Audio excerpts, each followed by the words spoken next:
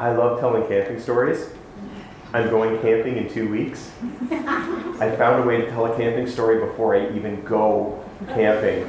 And trust me, it's going to work. I ran it by one of my friends yesterday. He said it makes sense, so hopefully it makes sense.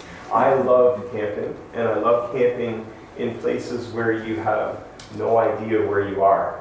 I like to be in the middle of nowhere. People ask, well, do you take a phone with you? Well, no, it wouldn't mean anything because there's no cell phone coverage where I go. I've been to a number of different places. Last year, my buddy Brian and I went to Bisco Tasting. You all know where Bisco is? Yeah. Well, it's there's a road that runs. So if you picture Sudbury and Timmins, halfway between, there's a logging road called the Salt and Side Road that goes over to Chapleau. And just south of that logging road is a ghost town on the CN line. It's called Bisco. There's 22 annual residents there.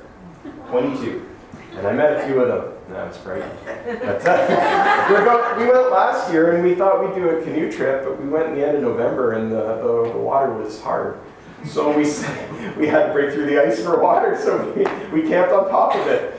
So this year we're going a month earlier, and when you plan these trips, you need maps, especially these remote trips. So you start with the big map of Ontario where it helps you to find the place because no one knows where Bisco area is to start with. But once you get there, you need topographical maps to help you know where you're going. And that's what I brought here. I brought my 3 topo maps that have the picture, the route we're taking on them. So you can have a look at that after if you're a geek like me when it comes to maps. But each I don't know, it's about 2 centimeters square. It represents a kilometer, either on the water or the land. And so that's there. Actually, I have a slide that shows my entire trip where we're thinking of going. I'll take this down so people can see. Maybe hey, there we go. I think the next slide, my computer seems to be slow. Yeah, so what I did in order to fit my route from 3 topographical maps onto one map is I took pictures of them. So and it's actually on purpose. I scaled them all up to the same size, I mashed them together, and I plotted out my route. And the one map I had to use is upside down because they put south at the top because it's a river map, and that's the way you'd run down the river. So it's backwards, so that's why it's backwards on the screen. But these maps show it. But even these maps don't get you as much detail as you want because, here, I'll show you something. I don't know if you've noticed this, but this is a canoe trip. And from here on the river to here, it's not blue. It's green, which means we're going over land. And I had to get from this water to this water at some point to make a nice round trip. And so I had to get a little more detail. So I went to Ontario Topographical Maps online. When you zoom in far enough, they have satellite imagery overlaid. And when I got there, I was looking up and down to see how we can get across. I found a 4-wheeler trail. Don't we live in a wonderful world where I can zoom in using satellite imagery and find a 4-wheeler trail? God, it's good. But even that level of detail doesn't mean much if you've never been out stumbling through the trees with a canoe on your head. It's a whole different game. 1.3 kilometer portage there feels a lot bigger when you're weighed down with your food barrel on the back and your other pack on your front and the canoe on your head and you're bouncing off trees and you're stumbling through. It can feel a lot different, but once you get used to it, you get used to it. We're talking about perspective here, right? From big perspective to small perspective. And the way I'm tying it to this series is I'm going to take a big perspective, great big topographical map look this morning at the story of the Bible. Because oftentimes when it comes to the Bible, we spend our life looking at individual trees, which is fine. I'm not criticizing that method. I think both methods are good. You need maps, you need to be on the ground, you need it all. But for the last 3 weeks, for example, we spent it looking at the parable of the prodigal son. That's the one. We were looking at the parable of the prodigal son. 3 weeks we were staring at that tree. We were focused in on one thing. Oftentimes, when you open your My Daily Bread, or maybe you have the Bible app on your phone, it gives you the verse of the day. You get one tree to look at, but you lose sight of the big overall picture. We're going to be starting today a 5-week series, which will take us to Advent, if you can believe it, with a couple guest speaker mornings for my camping trip holiday. We're starting a new series, and we're going to be looking at the short stories that Jesus told about the kingdom of God. And so today is kind of the setup. There's 6 short stories. We're going to cover them in the next 4 weeks because they are very short. But they're going to give us insight into the kingdom of God and what the kingdom of God is. But in order to set them up, we need this broader style look at what's going on. So let's do that. Let's look at some of the big maps of the Bible. If you were asked to explain the Bible in just 3 or 4 or 5 points, I don't know what you would say. People have tried to use different methods to get there. There's a few different ones. One of them, probably one of the most famous ones for evangelical churches like ours, is the 4 spiritual laws. Have you heard of the 4 spiritual laws? They are true, and they are good. The first of the 4 spiritual laws is this: God loves you and created you to know Him. Amen. Second spiritual law is this: you're a filthy sinner, and so am I. And our rebellion and our sin separates us from... I can't believe I just called my church filthy sinners. I'm sorry. Our rebelliousness and our sinfulness separates us from God. So enter Jesus, who came to reunite us to God through His death on the cross. So that point 4, when we put our faith in Jesus, we receive salvation and enter into the fullness of God's plan for our lives. That's true. It's one way to describe the story. You might have noticed that it's a bit selfish, though, because that telling of the story is all about me or all about you. It puts us individually at the center of the story, where the story of the Bible is bigger than that. I'm not saying don't use the 4 spiritual laws. They're great in their place. It's great to think through the Bible in that perspective. But it's a little bit selfish, and it's also incomplete. There's so much missing. If you were writing that as a summary of the Bible and handing it in for a course, your teacher would say, well, you missed huge swaths of Scripture. Look what you're missing. God's plan is not just for me, and not just for you. It's for the entire created universe. It's for everything. There's this beautiful, beautiful poem in Colossians 1 that kind of gives us a picture of how big God's plan is. It says, Christ is the visible image of the invisible God. He existed before anything was created and is supreme over all creation. For through Him God created everything in the heavenly realms and on earth. Skipping ahead a little bit. He existed before anything else. He holds, this is Jesus we're talking about. Jesus holds all creation together. For through Him God created everything in the heavenly realms and on earth. Christ is also the head of the church, of which we are a representation. Jesus is the head of the church. Christ is the head of the church, which is His body. He is the beginning, the supreme over all who rise from the dead. He is the first in everything. And then here's the main point with respect to this map that I just gave you of the Bible. For God in all of His fullness was pleased to live in Christ. And through Him God reconciled everything to Himself. Not just me, not just people who confess.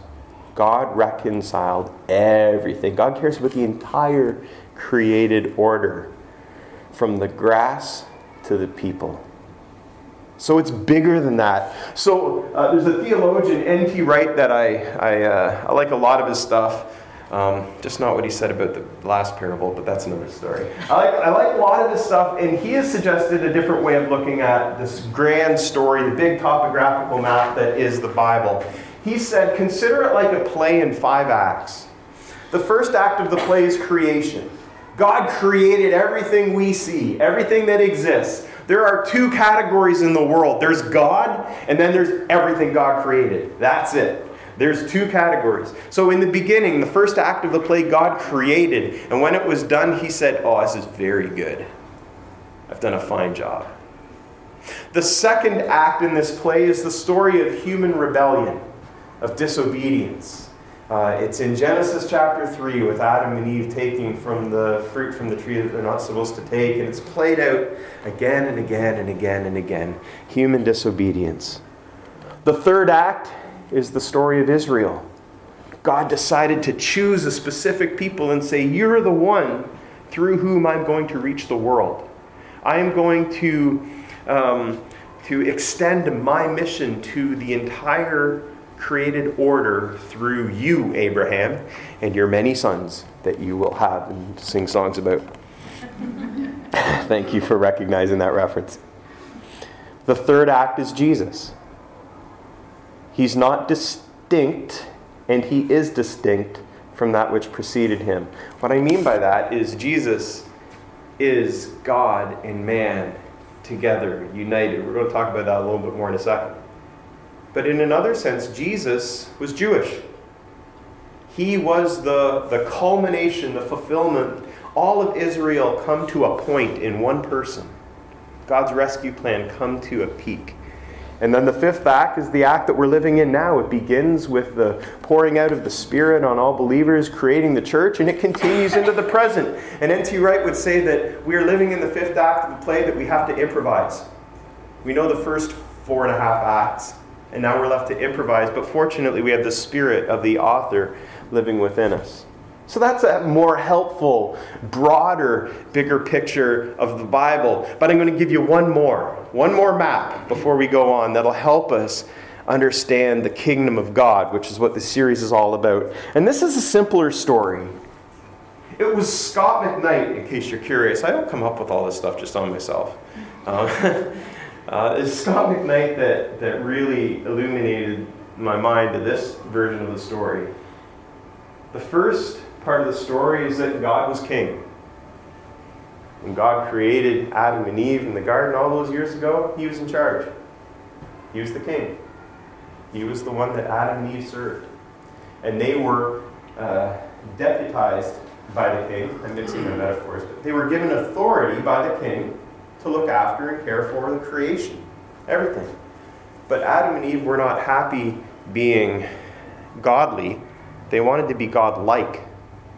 They wanted to take the throne for themselves. That's essentially what that act of disobedience is. They weren't just happy being God's underlings in control. They wanted, if you eat this fruit, you'll be like God. Ooh, sounds good. So they took the throne. So God started again with Abraham and his family and said, "Listen, I am your God. You are my people. I am your king. You are my subjects. I am the God you need." And so God led them from Abraham into Egypt, out of Egypt, and so on, all the way through this history of the Bible, with God being their king. God leading them. This was the first part of the story. God was always supposed to be king, but humans always try to take over the throne. We always try to knock God off his throne and take control for ourselves. In the book of Samuel, this happens. Samuel was a prophet.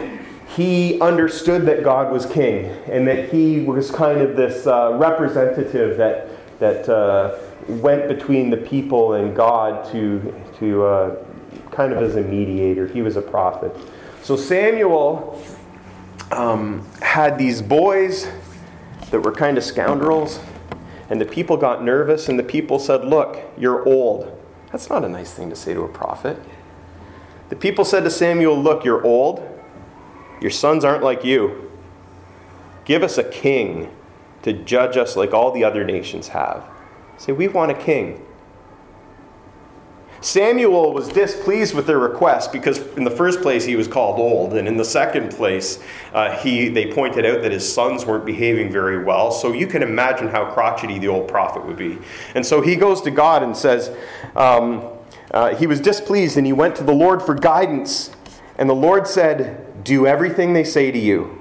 They are rejecting me, God says, not you. And then here's the point. They don't want me to be their king any longer. That's what God says. A quotation from 1 Samuel chapter 8, verse 7. They don't want me to be their king any longer. Ever since I brought them out of Egypt, they've continually abandoned me, followed other gods. Now they're giving you the same treatment. Do what they want you to. But warn them about what it'll be like when they take a king. And so he does. And so the second big picture in the story of the Bible is human beings take over or usurp. I like the word usurp. It just means to take over, to sit on, to scooch over and take the throne. The first act, God was king. The second part of the story, humans take over the throne. So you have Saul, and you have David, and you have Solomon, and you have Rehoboam, and and the split kingdom. And then it's a story of an incredible downward slide until eventually the Assyrians knock out the northern kingdom and the Babylonians knock out the southern kingdom. Turns out having a human king in charge doesn't work very well for God's people. God wanted to be their king. They wanted to have a king of their own that wasn't God, so God allowed them to experience how it would be. And it turned out tragically. Third part of the story, in Jesus, God became king of his people again. Because like I said, Jesus is absolutely God, while at the same time, he's completely human. What a gracious thing for God to do. When Jesus walked into Jerusalem, rode the donkey into Jerusalem that last week before his death, it was the arrival of a true king, the king over God's people. When Jesus was crucified on a cross, the sign they put above his head was King of the Jews. The pagans meant it as a kind of a joke, a sarcastic little King of the Jews. But it was more true than they knew. Because in Jesus, God became king again. All of a sudden, God was in charge. Yet he was still a king that we could see. He was still a king that we could touch. God's gracious with us. And if there's a king, there's a kingdom.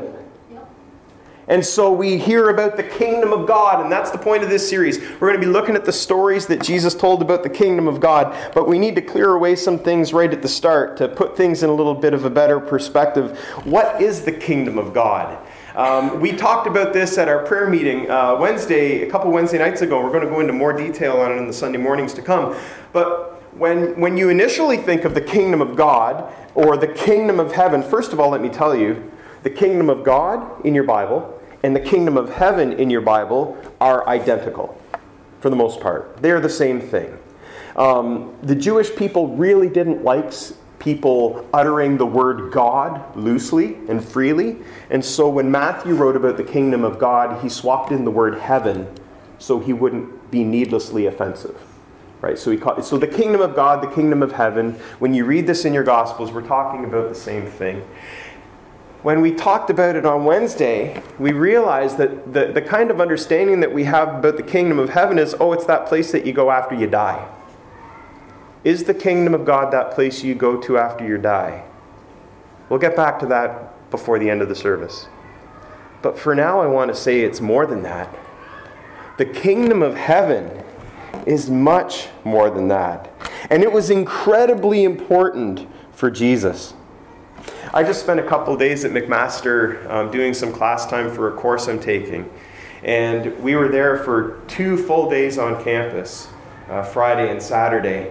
And we had a guest speaker the first morning. And then the first afternoon, we had to present to the class in 15 minutes or less one of the papers that we had written so we could critique each other and discuss our topics. The next day in the morning, we all had to present another project that we had done so we can critique each other and talk about it. Then the next afternoon, we presented another project that we had done so we could all... So it was... And there was 10 of us in the class. So in a day and a half, 30 presentations. It was, thank you, Tina. That's exactly how I felt. So, and people like to talk. Some of us were preachers, right? It was really funny. One of my friends that's in my class who isn't a preacher, we were walking back from getting coffee. He's like, you preachers have the edge in this. You can just go up and talk without thinking. You're used to it. I'm like, yeah, it's true. We can. But, so Studebaker, Dr. Studebaker, our teacher, he had a phone with a timer on it. And when the timer went off, it sounded like an air raid siren. And so he's like, at the beginning of our first set of presentations, he said, if this gets too long, it's not going to be pretty, so you have to be short. Then in our middle presentation, again, he's like, this cannot go too long. I'm setting the air raid siren. It'll stop you if you...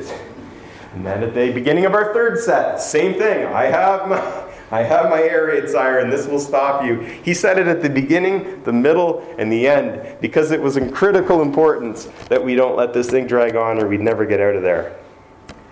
It's nothing quite like having an air raid siren go off at the end of your talk. It would certainly make the church feel different when, I don't know what time you want to pick for my sermon to be closed up. Anyways. The reason I said that is that Jesus goes in, reminds and reminds and reminds and reminds people all throughout his ministry from the beginning to the end and in the middle about the significance of the kingdom of God, the kingdom of heaven. In Mark, the very beginning of Jesus' ministry, once John the Baptist has done his thing and Jesus was ready to start his public ministry, this is what we read. The time has come, the kingdom of God has come near, so repent and believe the good news. This is how Jesus started his public ministry, by saying, the kingdom of God is drawn near. So repent, stop your claiming the throne for yourself, and believe the good news. Follow and join the kingdom of God. At the end of Jesus' ministry, if you read Acts chapter 1, there's this little bit of time where Jesus has risen from the dead before he ascends into heaven. He has a crazy body that can both eat fish and walk through walls, which would be really fun to test drive. But in this very sensitive time where he only has a little bit of time to encourage his disciples on what they need to do, here's what he did. He appeared to them over a period of 40 days and spoke about the kingdom of God. Because that's what was important to Jesus. And in the middle of Jesus' ministry, he told stories about the kingdom of God.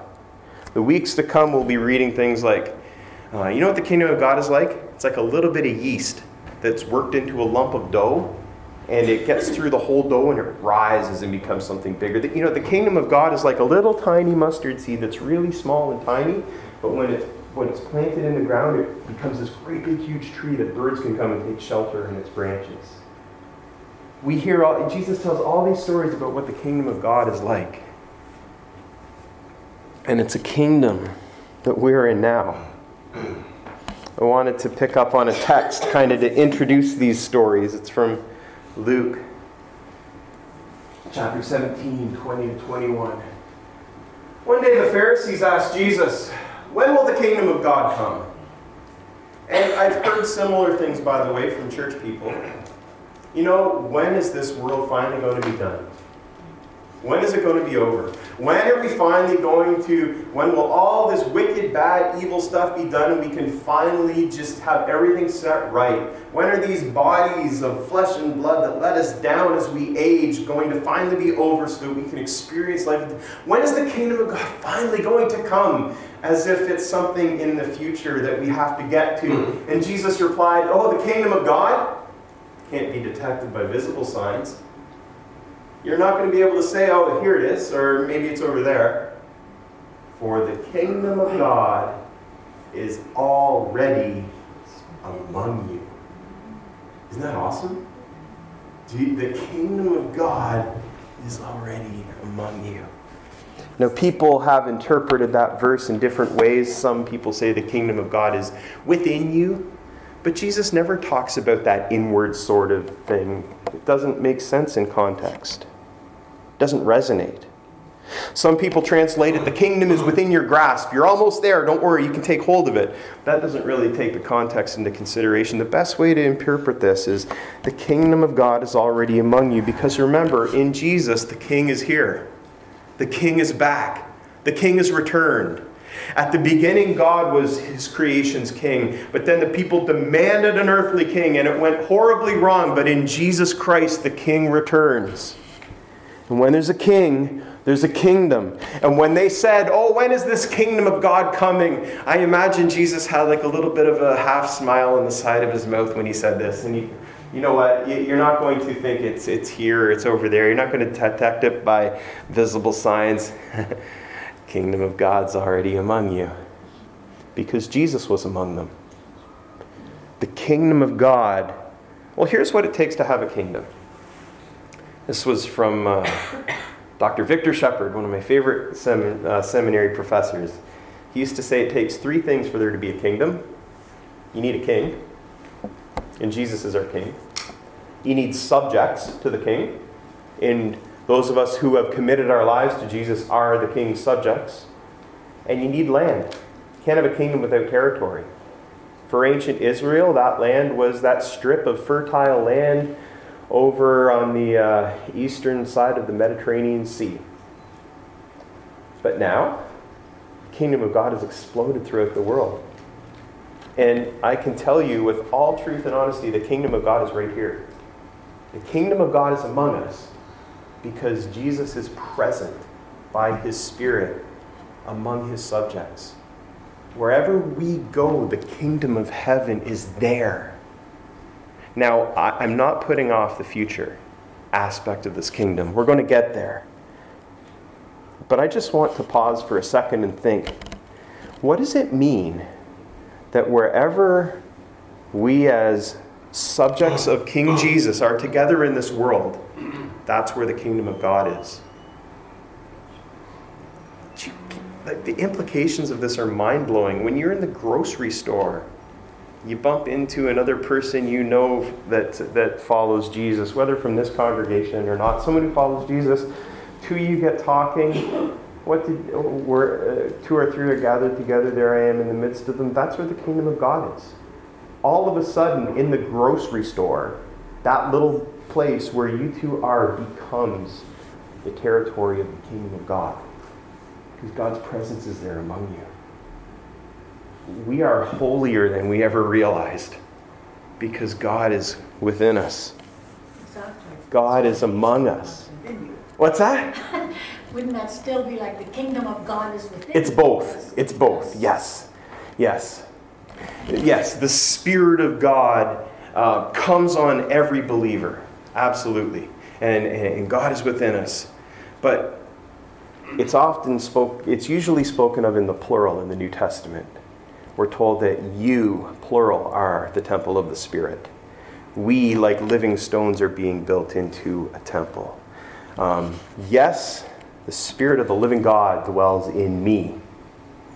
But in a more profound sense, he dwells among us when we're together. Both are true. So entering the kingdom. If the kingdom is something here and now, how do you enter it? Jesus spoke about this. We've been looking at this at our Wednesday night studies. Unless you enter the kingdom of God, unless you approach the kingdom of God like a little child, you won't enter it. What does it mean to enter the kingdom of heaven? Well, given everything we've looked at, I have a few suggestions. The first thing is this. We need to recognize that like Adam and Eve and like every other human being throughout creation, it's our natural tendency to want to shove God off his throne. It's our natural desire, if God is seated on this throne, to just take a look at our life and say, you know what, I got this. I'll take it. That's our natural tendency. Sometimes we pray like this. This is what I want, God, so just shove over. I got this. Can you make it happen, by the way? This is our natural tendency, is to take charge of our lives for ourselves. The first part of entering the kingdom of heaven is to recognize that we need to be godly, not God-like. We don't need to take that throne back because God knows more than we do what we need. We have a choice who we're going to follow. We can follow Adam and Eve in taking the throne for ourselves, or we can follow God and allowing His rule to claim our lives. In 1 Corinthians 15, it's brought into really stark comparison. You see, just as death came into the world through a man, speaking about Adam, now the resurrection from the dead has begun through another man, speaking about Jesus. Just as everyone dies because we all belong to Adam, everyone who belongs to Christ will be given new life. The first step of entering the kingdom of God is recognizing that you are not going to be the king of your life, of your plans, of your future, of your family. It is stepping aside and allowing God His rightful place. Because just like God said to Samuel way back in those days, you know what? If they want a king, give it to them. God will not impose His rule on our life without our consent. That's not how lovers work. That's not what lovers do. Lovers don't force themselves on another person. God went through Samuel and said, you know what? If they want a king, they've been rejecting me for a long time. Give them what they want. Just warn them it's not going to be pretty. And they suffered the consequences. If you want to lead your own life, God's not going to take it from you. The consequences won't be pretty, but He will let you have it. The choice is ours, whether we will surrender to the kingdom. So it's surrendering to the rightful king. Oftentimes this is called becoming a Christian or being saved or being born again, but it's that moment when we all come to a place in our lives. I know most of you in here have come to this moment. I don't know all of you, but it's the moment in your life where you pray, Lord Jesus, you are my king. I am not going to take your place anymore. I'm going to follow you instead.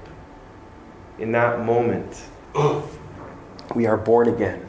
We are given new life. We are restored. And then we become disciples of the King. We learn about the King and the kingdom. We study the maps, right? We try to understand the story of the Bible, which is an ongoing, lifelong process. And we recognize where our place is in it. And we continually grow in our spirituality as we come together and worship, and we go out to walk through His kingdom wherever we go. We become disciples of the King. But finally, we have hope, because the kingdom of God as we see it right now isn't finished. We have some pretty glorious moments of praise and worship. We have some pretty glorious moments where we encourage each other and we help each other. I've been blessed so much these last couple of weeks because you've been sneaky and blessing our families. Thank you so much.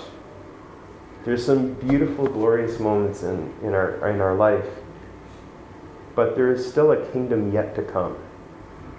The kingdom of God started with Jesus' life, death, resurrection, and sending of the Spirit.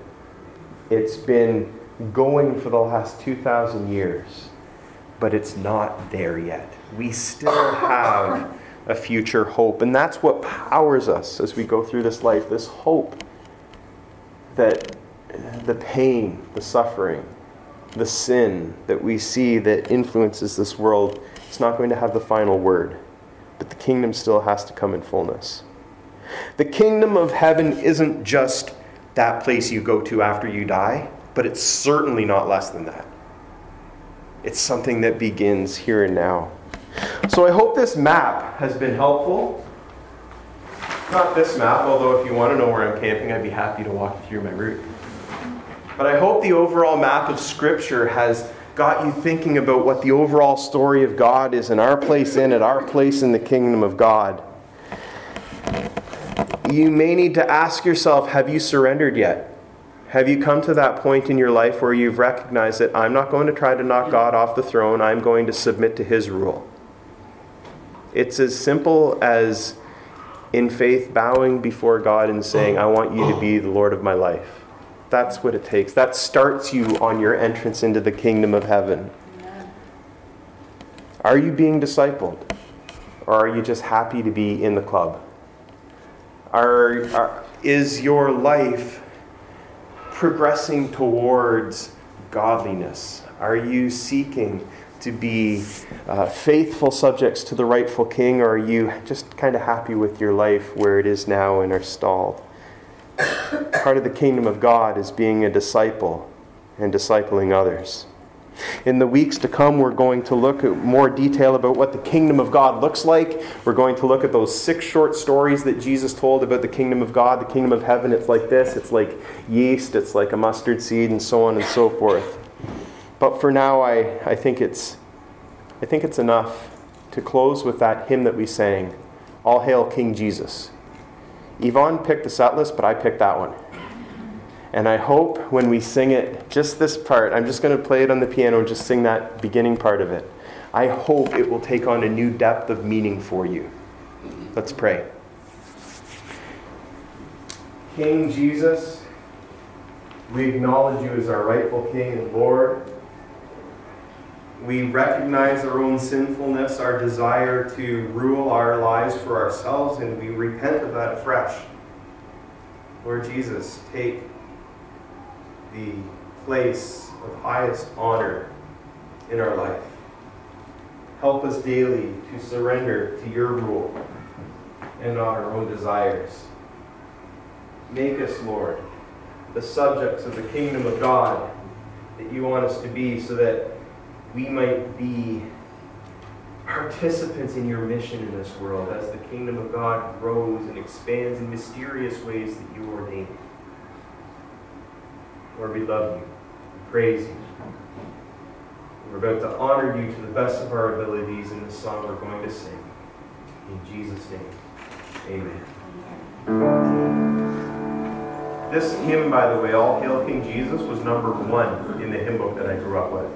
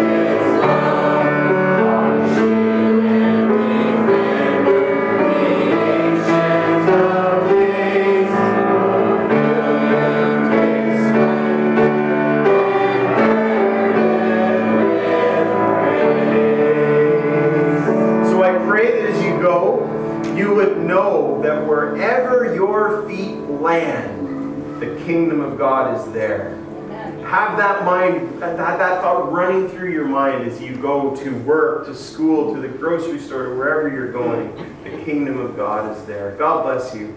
Have a marvelous day.